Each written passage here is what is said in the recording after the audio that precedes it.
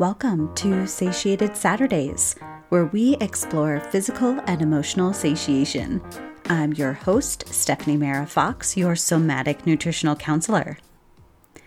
Do you remember the moment where you realized that potentially maybe something needed to change in how you were showing up for your body and your food? Mine was in undergrad. I had pulled an all-nighter, completing my costuming final. For those of you who don't know, my background is actually in theater. I'll share more on this in the future. I had taken all of my hardest classes in the same semester. I was so stressed out and judging myself constantly that I was hardly eating. Walking into the final, I felt like I was about to have a heart attack from lack of sleep, high stress levels, and undernourishing my body. When I left that final, I was so scared for my life.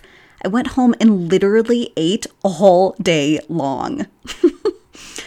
That was the day that woke me up, and I said, no more. Something has got to change. This was not what my life was meant for. That was one moment, though.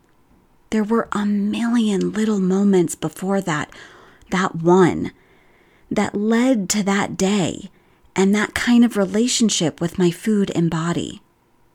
This is why when your focus on food and body peaks, this is your red flag that some emotion or belief or perception is coming up that needs your attention. It can feel a lot easier to focus on what we're eating and what we look like. Our society and what you might have been taught by family and friends is that there is this perceived idea that these things are under our control. There are so many moments that we might have felt out of control, disempowered, unseen, and unheard, that a focus on food and body actually, on some level, feels safer to focus on than the deep pain, sadness, and grief we are still trying to process from past events.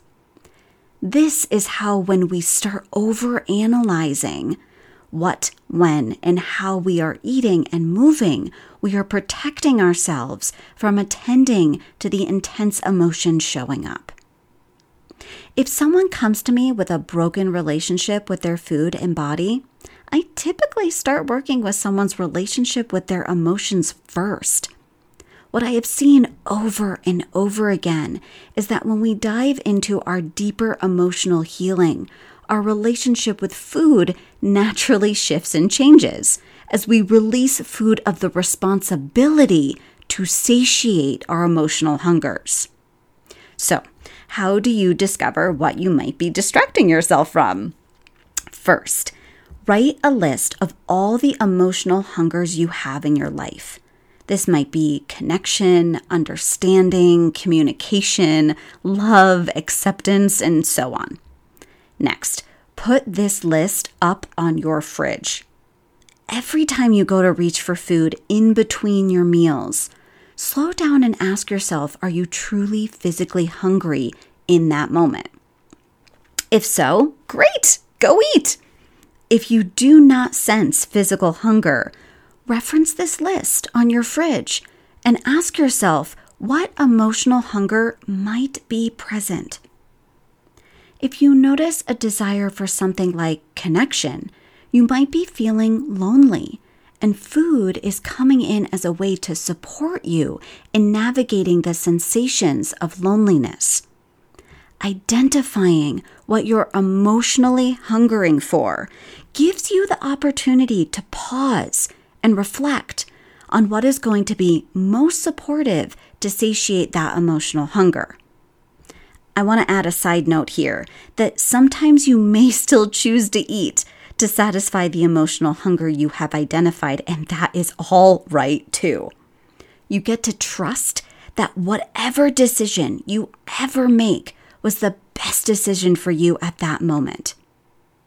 If you're ever looking for more support around what your focus on food and body might be distracting you from, and how to identify the difference between emotional and physical hungers in your body, email me at support@stephaniemera.com anytime. I am truly here for you. I also offer free 20-minute connect calls. I will drop the link to schedule a call with me if you're interested in the show notes. Thanks so much for tuning in. Really wonderful connecting with you all today, and looking forward to connecting with you all next week. All right, bye.